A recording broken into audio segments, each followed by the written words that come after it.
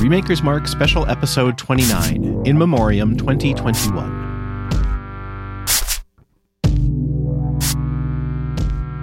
Hello everyone, and welcome back to Remaker's Mark. Here we are in our 29th special episode, where we will be doing our annual In Memoriam episode for the year of 2021.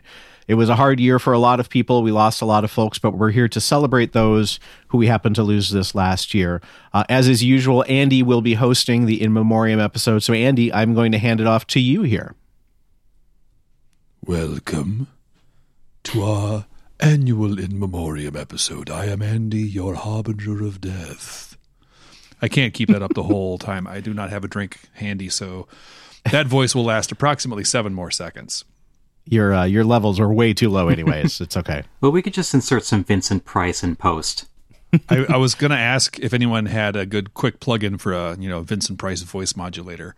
I can lend you my Kylo Ren. Would that work? Oh, yeah, the Kylo Trump podcast. That was a great one. Short-lived podcast. So, yes, as we do this every year, we celebrate those that we lost. And we're going to each do 2 picks, one that we're going to Googlize at length, and then a slightly shorter round. And I'm going to start us off with a bang, because 2021 was a difficult year for a lot of reasons for a lot of people. And what really sucked is that 2021 wouldn't go out without a bitch grenade or a nut flick, because on December 31st, it took Betty White from us. Oh, Betty. If you're listening to this podcast and you don't know who Betty White was, I suggest you either A, contact your primary care physician, or B, blink twice if you're in danger. Either way, I'm here to tell you about this actress, this American treasure that we lost in 2021. Ms. White, officially Betty Marion White Ludden, was born in Illinois in 1922, dying less than 3 weeks before her 100th birthday. Her acting career began in 1939 on the radio, and she had her first film appearance in 1945. Her first television appearance was in 1949 and did not stop until 2019. That is a 70-year span for those keeping track at home. 70 years. 70 years. Most people of my generation know Betty White from her role as Rose Nyland from The Golden Girls, a series, I might add, that really holds up on repeated viewings. But Betty White was far more than the actress who played the sweet, dim-witted Rose. She was sharp, courageous, and willing to try just about anything. She was on 3 programs called The Betty White Show. 3 separate programs, all called The Betty White Show. 2 daytime talk programs and 1 short-lived sitcom. In the first iteration of her talk show, which ran from 1953 to 1954, she refused to fire frequent guest Arthur Duncan, a black tap dancer, after threats to boycott the show came from the Jim Crow South, because Betty White takes no sass. I have never heard an ill word spoken of Betty White, and may we all enjoy a crusty muffin in her honor. Here's to you, Ms. White. Hear, hear. You're here. Here. I wonder what St. Olaf's SEO did this last week, because she was from the town of St. Olaf, and which is where 3/5 of us went to college. And so I'd be very curious to see what happened to St. Olaf's internet search traffic. Yeah. So the story that I heard about this, which I'm guessing is not true, but it's a good story, and I'm going to tell it, that the town where the 3/5 of us went to St. Olaf College is a little town called Northfield, Minnesota. It's a town of about somewhere between 20 and 30,000 people. It also holds 2 small liberal arts colleges, St. Olaf College and our crosstown rival, Carleton College. And there was a rumor that I heard, again, probably untrue, that one of the writers of the show was a Carleton grad, and so wanted to make the dumb character from St. Olaf, Minnesota. I don't think it's true. It's a good story, but there we are. So yeah, I heard the same thing. I think it says a lot about Betty White when that people are saying to a person who passed away at 99 that she passed away too soon. Oh, yeah. I think she was one of the things that she was one of the things that got us through the dark times. And she was a person for whom every appearance on the screen was a happy and joyous and hilarious occasion. So when you saw Betty White on the screen, you knew you were going to be in for good times. And I think a lot of us needed that and probably still need that. But we cannot fault the lady for feeling like 99 years is the end of a good long run. put this on our Slack channel, but People Magazine put out, didn't like draft it or we're going to plan it. They actually put out an episode that said Betty White turns 100. I was like at Target and I saw it. I was like, wow, I didn't know she was 100. I didn't hear that. And then, she died at 99. I was like, damn you, People Magazine. Yeah. So Betty White, we miss you already.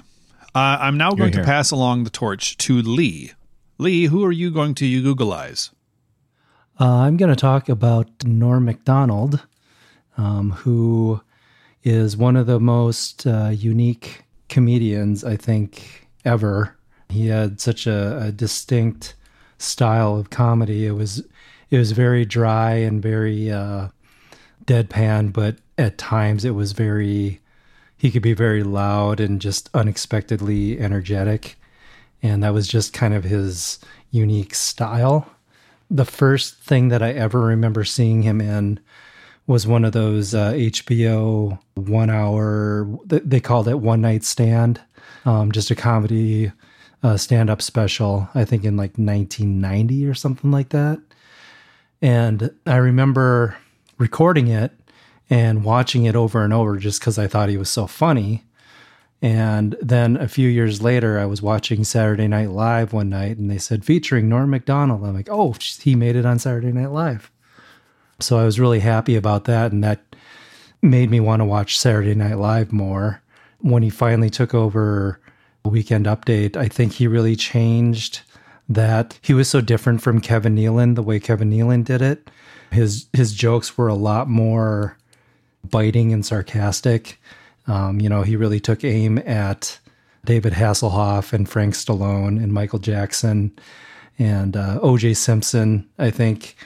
And he cites all of his O.J. Simpson jokes as being the reason why he was let go.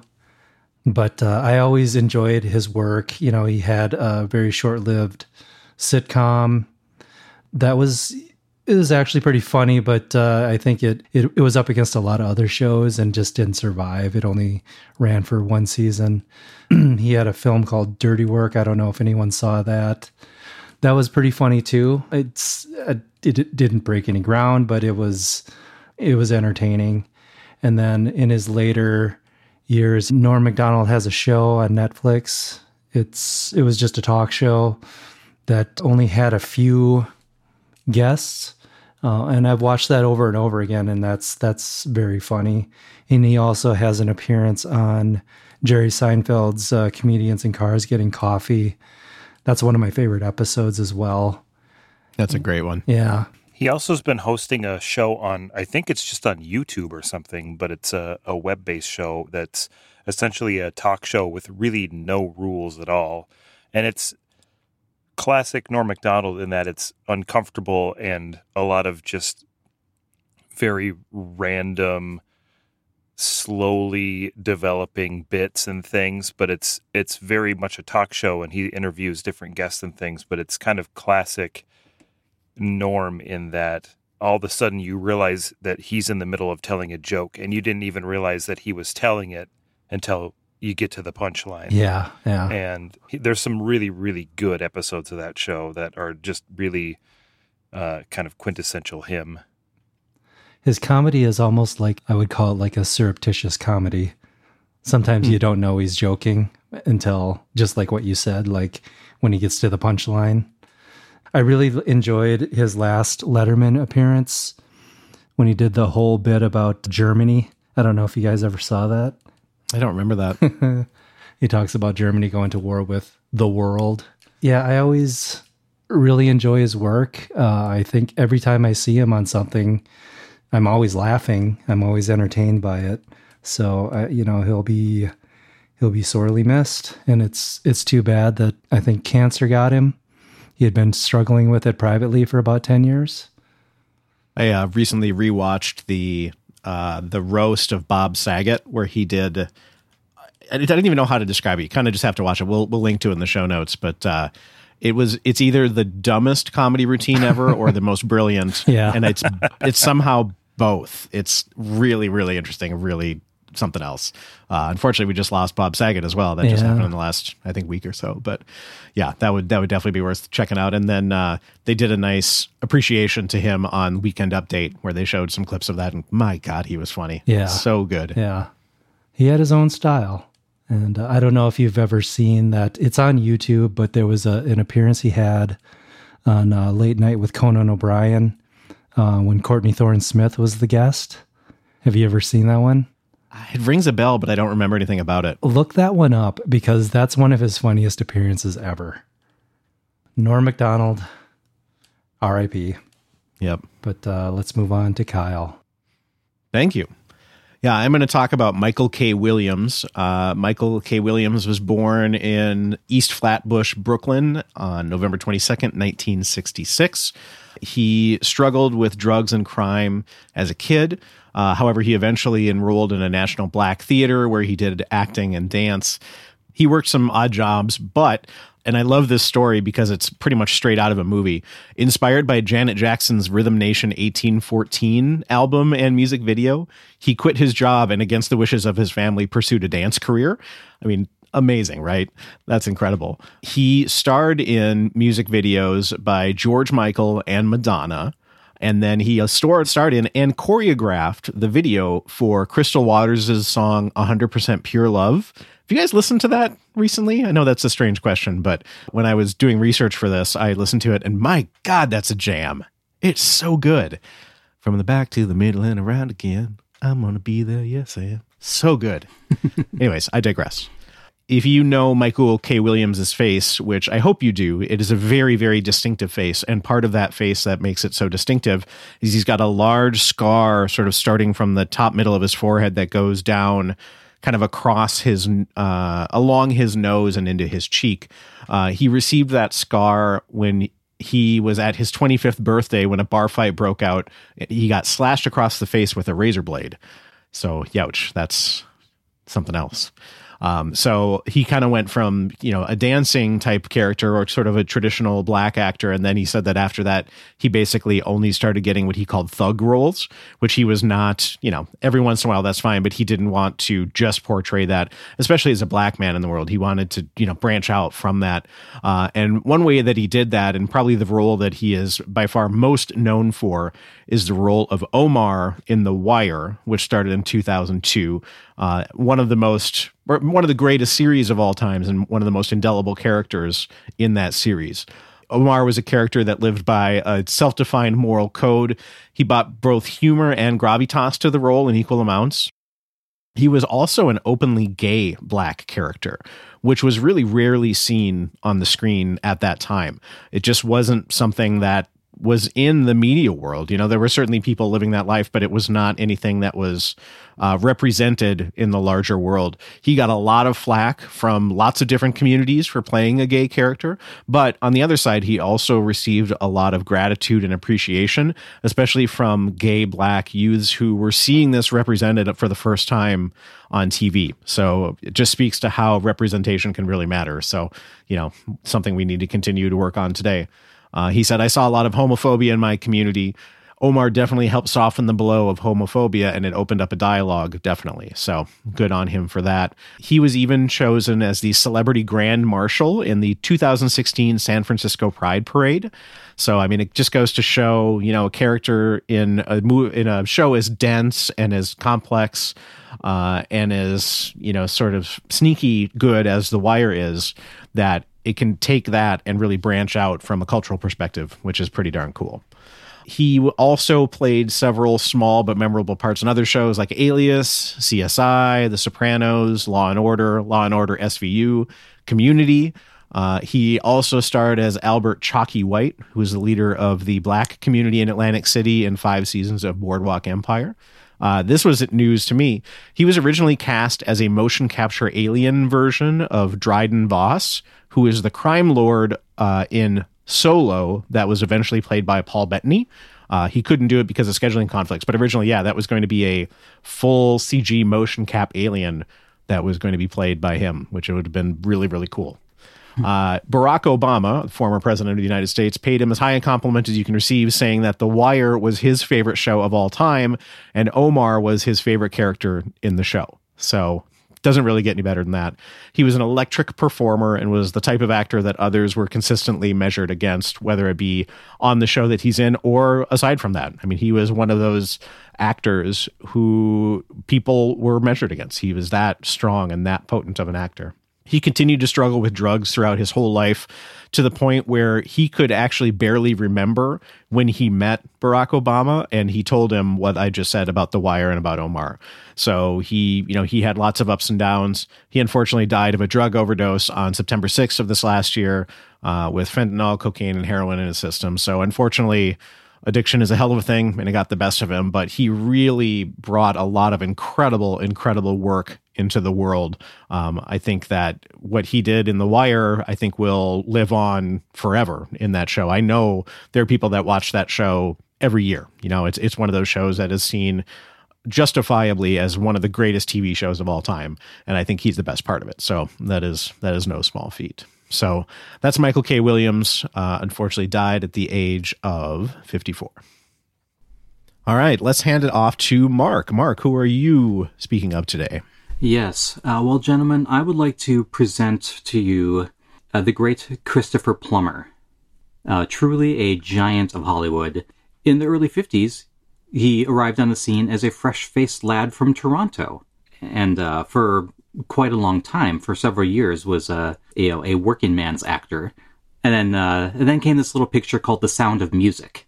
It would be followed by many resume pieces over the next few decades, but that featured things like The Return of the Pink Panther, The Man Who Would Be King, Somewhere in Time, Dial M for Murder, and hey, why not The Velveteen Rabbit and David the Gnome, and An American Tail.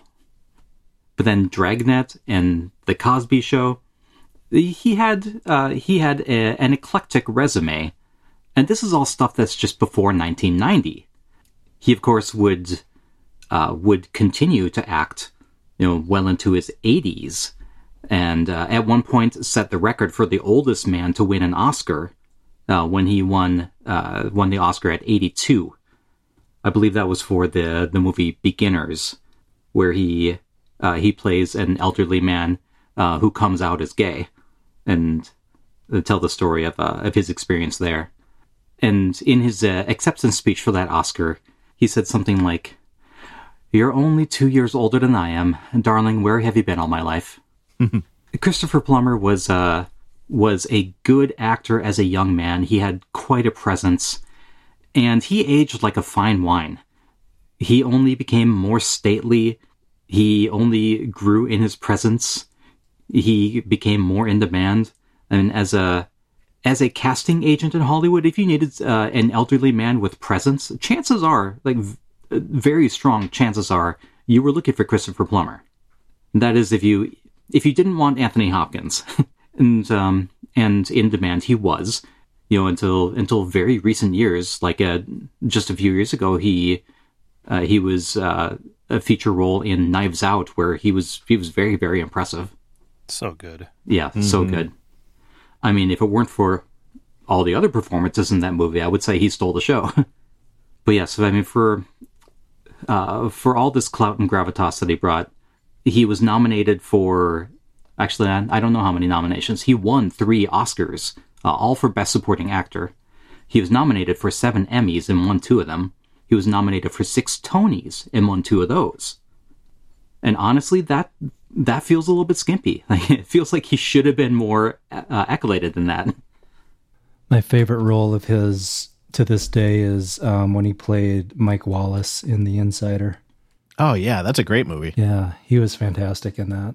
I always forget about that movie. I think that it's a little sadly ironic that both the old men from Pixar's Up passed away in the same year. Yes. Oh, I didn't yeah. even think about that. Yep. Yeah. Aw. Yeah, that was Christopher Plummer as the villain and Ed Asner as the hero. I had no idea Christopher Plummer wasn't British. Yeah, me either. Yeah. Or Austrian. Toronto is Little Britain, basically. Might as well be, yeah. But yeah, Christopher Plummer, what an awesome dude. What a huge presence that we lost.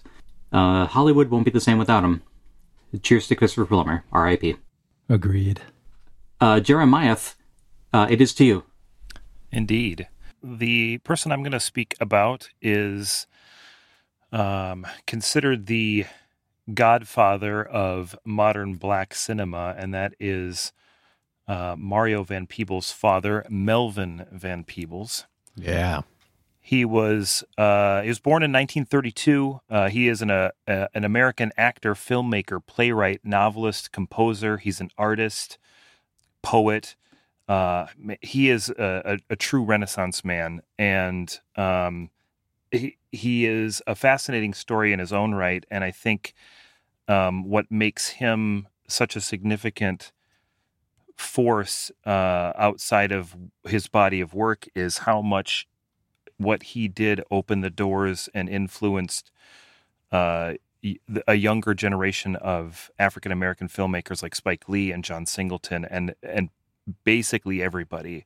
So much of what we know of African American filmmakers and black cinema wouldn't have been possible without Melvin Van Peebles kind of paving the way to a lot of that, which he did through his movie Sweet Sweetback's Badass Song in 1971. It wasn't his first project, but it is definitely his most iconic.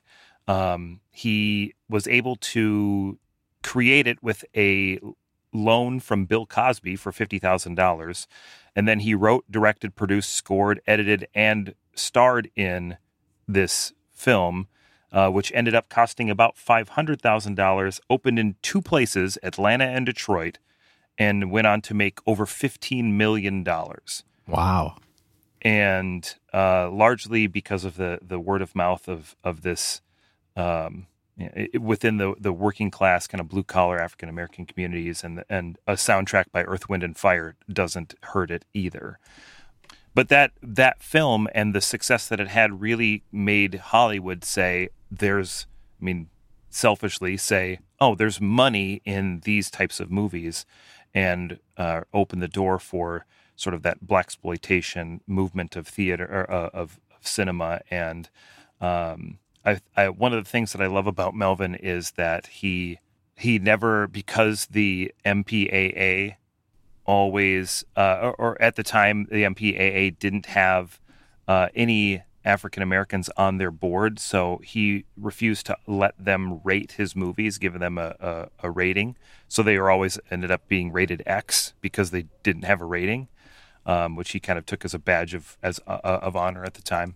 But he is a fascinating guy. He ended up, his final days were in Paris, where he was painting and writing. He has won everything from Critics' Choice Awards to Most Promising Book Awards, Best Score for an Album, Best Musical, Lifetime Achievement Awards. Everything under the sun he has kind of had his hands in, and he's just a fascinating guy. And it makes me wish that I had chosen Sweetback's Badass Song when we were kind of highlighting African American directors, because I feel like that was a missed opportunity that now I wish I could go back and try. So I'm gonna seek it out anyway, just because the more that I have read about him, the more I really want to see that movie. There's no one saying you can't pick it in the future, Jer. That's true. Mm-hmm. It's a trip. That movie is a lot. It's real good, but it's a lot. That's what I've heard. And even up until a few years ago, he was the lead of a band called Melvin Van Peebles with Laxative. And he named it that because the band smooth jazz. Van Peebles said that he named the band Laxative because they make happen, and I love that. Cool to the end, man. Cool to the end. No doubt. So that is Melvin Van Peebles. I haven't seen anything of his other than Sweetbacks, but that now I realize that I should definitely do so. It's really interesting because he's got a huge catalog of work in so many, in directing, producing, writing, composing, some theater stuff, some everything else, but he never really hit like he did with Sweet Sweetbacks. Again, there were a lot of things that got recognition, but none of them hit the popularity and sort of the zeitgeist like that one did. There were some things about the Black Panther called Panther. Actually, there was a movie that Mario Van Peebles starred in, playing his dad. I don't remember the name of that one now. But yeah, his catalog of work goes from 1957 through now. So, or through 2019, I guess 2020. But yeah, it would be interesting to kind of check out some of these other pieces of his acting, his directing, his writing, that sort of thing. And with that, we are done with our first round. So let's dive into our bonus lightning round, and I'll pass it on to Lee to start us off with those. Thank you. I would like to talk about Richard Donner, who is a director. I first knew of his work because of the Superman movie, the first Superman movie that came out in 1978, and that sparked my interest in superhero movies. So I will always remember him for that. He started out directing TV, I believe, and he had a breakthrough movie with The Omen in 1976. I don't know if anybody saw that, but it is very creepy. I didn't know he did that. That's interesting. Yeah, I love The Omen. Yeah, it's one of the creepier horror movies I think ever made. But the movie that really put him on the map was Superman the movie in 1978. That kind of discovered Christopher Reeve and Margot Kidder and kind of brought Marlon Brando back into, popularity, even though he was notoriously difficult to work with. There was a bit of controversy in his tenure as the Superman director because they were filming Superman 2 at the same time. And when they stopped to do press for the first movie, he was fired in between, and they brought in Richard Lester, who ended up reshooting most of the movie and, in my opinion, made it a little worse. Oh, that's right. They had the Donner cut recently. They came out with like a alternate version of it. Yeah, that was kind of closer to like his realized vision, even though they had to use like rehearsal footage for a lot of it. It's too bad because I really would have liked to have seen what he was going to do with Superman 2 and possibly even Superman 3 if that had been as big as the first movie. We also know him from directing The Goonies, the Lethal Weapon movies, Scrooged, and I think that little-known Tom Hanks movie, Radio Flyer. Did you guys ever see that? No, I've never even heard of it. It's a story that's told through narration by Tom Hanks. Oh, did I say Tom Cruise? I meant Tom Hanks. Yeah, you said Tom Hanks. You're right. Okay, Tom Hanks, starring Elijah Wood and I'm forgetting the kid's name. I did see that from Jurassic Park. Joe Mazzello, I think his name is. Oh yeah, the kid. Yeah. I think that's right. Yeah, it didn't get great reviews, but I thought it was actually a pretty funny movie. It was a good movie. It was entertaining. But yeah, he produced a lot of movies as well. Some of the X-Men movies. I believe he was in the process of directing a sequel to The Goonies. Yeah, that's been bounced around for ever and ever and ever. Yeah. But unfortunately, he passed away. Looks like July 5th of last year. It says cardiopulmonary failure, but I'm just guessing that's natural causes. So yeah.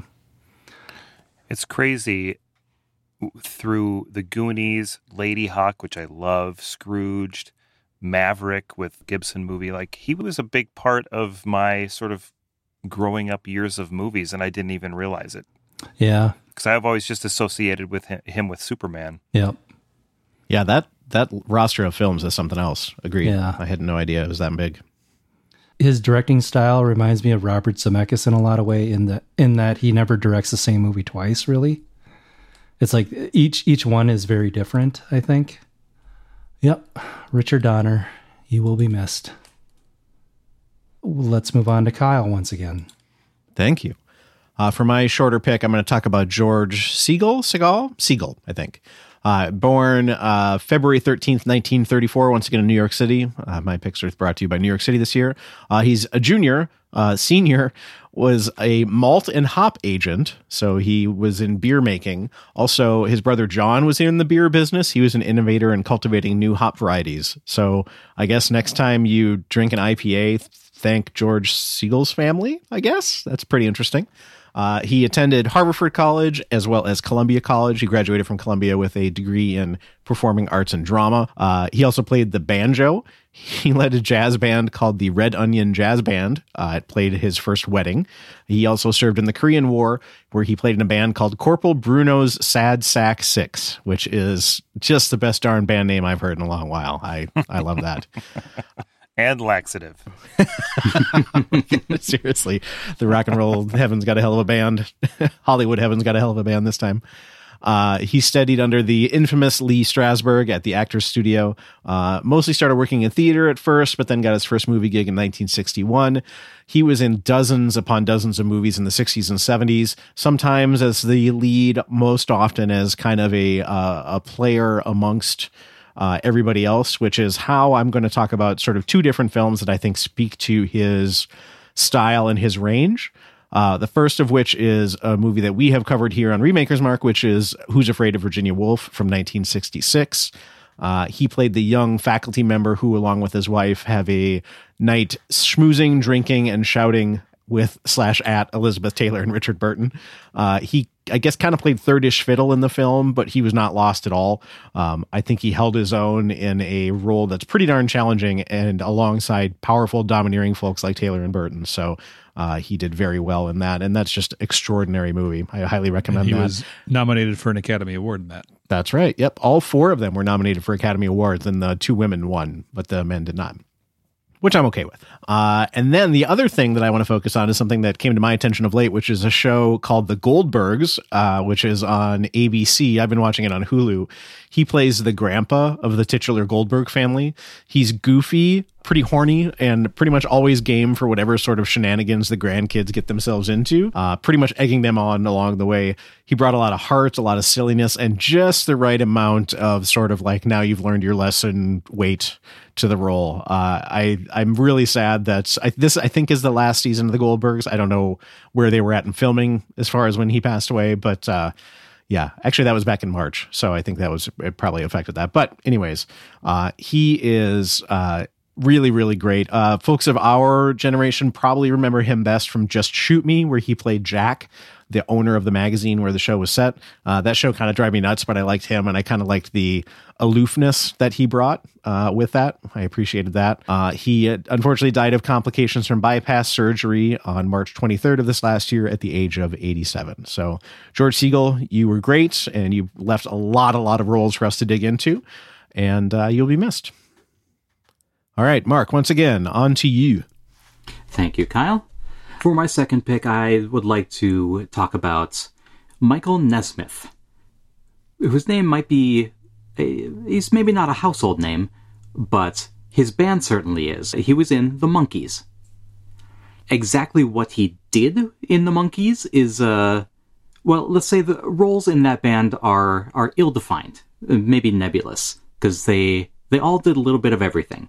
If you could say that Mike Nesmith was one thing in the Monkees, you would probably say he was the guitarist. But it's also totally fair to say that he was one of their songwriters, one of their singers.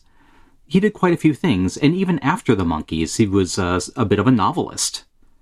To take a step back, he's appearing on this episode because the Monkees were in fact a television band. The band was created for the show to try to riff off of the Beatles' popularity, where the creators were interested in an American version of the Beatles. Of course, they insisted on having one British guy because that British guy was adorable. And so they decided they needed to have him, even though it was supposed to be an American version of the Beatles. The band went on to do very interesting things. And even though they were and will always be panned as a ripoff of the Beatles, which is both literally true and a sad overlooking of a really interesting and creative band that made fantastic songs. I forgot where that sentence was going, but suffice it to say, the Monkees did some really cool stuff. They started off as a band that was merely a front, where the producers wrote all the music and the actors performed much of it. But by their third album, the actual band members were writing and recording all of it. They were good enough, and they felt that they were good enough that they should be doing it. They took their place. They really had earned it, and they claimed their place in music history, and made good use of it by doing interesting stuff, and writing a ton of great songs. And yes, Mike Nesmith was an equal factor in their success and their creativity as any of them were.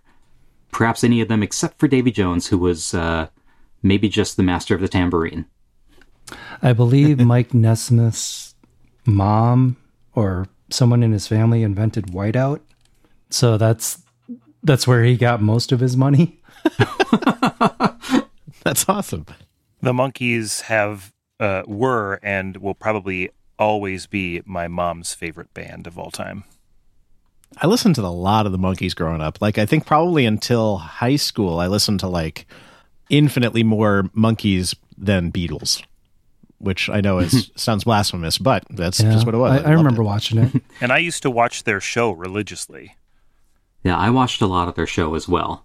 I think it was on Nickelodeon, maybe. Yeah. And currently my household is so Beatles, where, I mean, my wife has always been, since her youth, and she really taught me a lot about the Beatles. But now my two daughters have learned about the Beatles in their preschool, which is awesome. That's the greatest preschool. And they're still super into the Beatles. My older daughter is learning Beatles songs on guitar. They have Beatles posters and Beatles plushies in their rooms. And I am determined for them both to learn about the Monkees. Because that is just a fantastic way to follow up on learning about the Beatles and about the effect that the Beatles had on the world and some of the things that they inspired. I think that it would be a great practical joke if you told them that the Beatles were a rip-off band of the Monkees. So that is Mike Nesmith and the Monkees, and I will hand off now to Jer. My second pick, I chose him. He may not be the most interesting or sort of significant person on the list of folks who passed in 2021, but I picked him for a couple different reasons. One of which is because he's the only person on the list that I actually met, and that is Dustin Diamond. I almost exclusively know him as Sam Screech Powers from the Saved by the Bell franchise, or Saved by the Bell universe, I guess, because there's about 5 different shows and 2 movies, all based around the same characters of Saved by the Bell. Dustin Diamond is kind of a tortured soul of sorts, finding fame as a kid, playing this sort of goofy nerd character in Saved by the Bell, and really finding insane amounts of fame from that because that show was kind of crazy. And then he just rode that celeb status as long as he could, through, like I said, various iterations of the show. And then when that dried up, he was doing the sort of B-list celeb circuit of things like Celebrity Fit Club and other shows of that ilk that had kind of old celebrities on them. I think he was a regular guest on maybe like Ricky Lake or something. That sounds like something that he would do. Mm-hmm. He released a tell-all biography about the Saved by the Bell world called Behind the Bell that got everybody all riled up because it was a story of sex, drugs, and rock and roll and all of this illicit behavior that all these kids were doing and how they were all treated by the producers and so on and so forth. And many people have come out since then saying that it's kind of a bunch of bull. He even in interviews have said that it was ghost written and that he doesn't even think that it's all true. And it seems like a lot of his past Saved by the Bell life has been a lot of trying to find that celebrity status again by any means necessary, and just kind of ruining his life in the process. I feel really bad for him in a lot of ways, because I think that he got sort of that taste of that life early on and just chased it for the rest of his life. In his life, he had to file for bankruptcy. He went on Howard Stern and asked people to donate money to save his house. He's been in jail a couple times, once because he got into a bar fight in Wisconsin and possibly stabbed a guy with a switchblade. He was married and then divorced, but his death certificate says he is never married. So it's just a very weird tale of his life. Finally, in January of this past year, he was diagnosed with stage 4 small cell carcinoma in his lungs, and didn't even make it, I think, 3 weeks after that diagnosis before he passed away at the age of 44, which is younger than I am. And the other little connection that we have, besides having met him at one point, is that he died in Cape Coral, Florida, which is where I went to high school. But I guess I threw him on the list as my second pick, both because he was at my college, which is not St. Olaf, but Augsburg College. He was doing a stand-up thing there at one point when I was going to school there, and so I just kind of ran into him on campus one day. And he seemed like both a good dude, but also an arrogant, want to be cooler than he actually is kind of dude. Like, he was so trying to separate so much from this character of Screech, but that's the only thing he had going for him as far as notoriety. So it was like this, he hated and loved it and himself, it seemed like. But beyond that, I guess the other reason why I threw him on here is because he is 2 years younger than I am and developed very, very crazy cancer that took him out really fast. And that's I guess where we're at in life right now with where our kind of groups of friends are, is that kind of crap is starting to become a thing that we think about. And I hate thinking about, mortality and death and things like that, and hearing about people that I know or celebrities that have that are facing these kinds of things just sort of brings it all into perspective and kind of freaks you out a little bit. So not to end on a down note, so I'm going to hand it off to Andy in a second here to bring us to some joy. But yeah, it's Dustin Diamond. He's a complicated person who lived a complicated life, and I feel bad for him. I'm sad that he's gone, and I hope that wherever he is now, he's finding a little bit better peace with himself. I have a funny reference that involved him. I don't know if you guys ever saw the movie Made. That was written and directed by Jon Favreau back in early 2000s or something like that. There's a scene where Jon Favreau's character and Vince Vaughn's character are trying to get into a club and they're being denied. And then Dustin Diamond walks up as himself and he gets in. The bouncer just lets him in. He's like, "Hey, how's it going?" And he just shakes his hand, gives him a hug and lets him in. And they're like, "Was that Screech? Did you just let Screech in and you're not going to let us in?" So I thought that was a funny scene. It's interesting if you look at his filmography. It goes a couple little minor roles, and then in 1988, it's his role Screech. Then another thing, Screech. Another thing, Screech. Screech, Screech, Screech. And then after that, so that's 1994. And then after that, it's waiter, himself, doctor, himself, Zanius the Eternal, himself. Yep. Like he just made a living playing the guy that played Screech. But yeah, I gotta imagine that just gotta wear on you. But Andy, let's finish this all up with you, Harbinger of Death. I'm glad I can bring us out on a happier note that still talks about death. I'm going to finish the episode up by talking about Jessica Walter. Ms. Walter was an American actress whose career spanned decades, starting with a theater credit in 1958 and culminating in 2021. Depending on your age, you may know her from Play Misty for Me, for which she was nominated for a Golden Globe. Or you may know her from her scene-stealing role as Lucille Bluth in Arrested Development, or the animated equivalent in Archer. Incidentally, she started and ended her theater career in the same location, the Bucks County Playhouse in Pennsylvania. She was nominated for Golden Globes twice, Primetime Emmy Awards 5 times, winning once for the show Amy Prentice, and 3 Screen Actors Guild Awards. She also won a Clarence Derwent Award for her Broadway debut in 1963.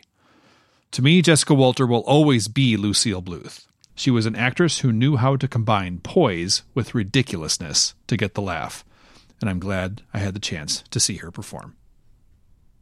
Rest in peace, Ms. Walter. I don't know much about her before Arrested Development, but my God, is she perfect in Arrested Development. She was the most perfectest in that role. But also the most perfectest in Archer. Which is essentially the I actually heard her interviewed about this, and apparently the producers of Archer were saying, we really want to find someone like Jessica Walter for this character. And eventually they just said, why don't we ask Jessica Walter? And they did. So sometimes you just got to go to the source. Mm-hmm. Yeah. We need somebody who could play sort of that character from Arrested Development that Jessica Walters plays. Who could do that?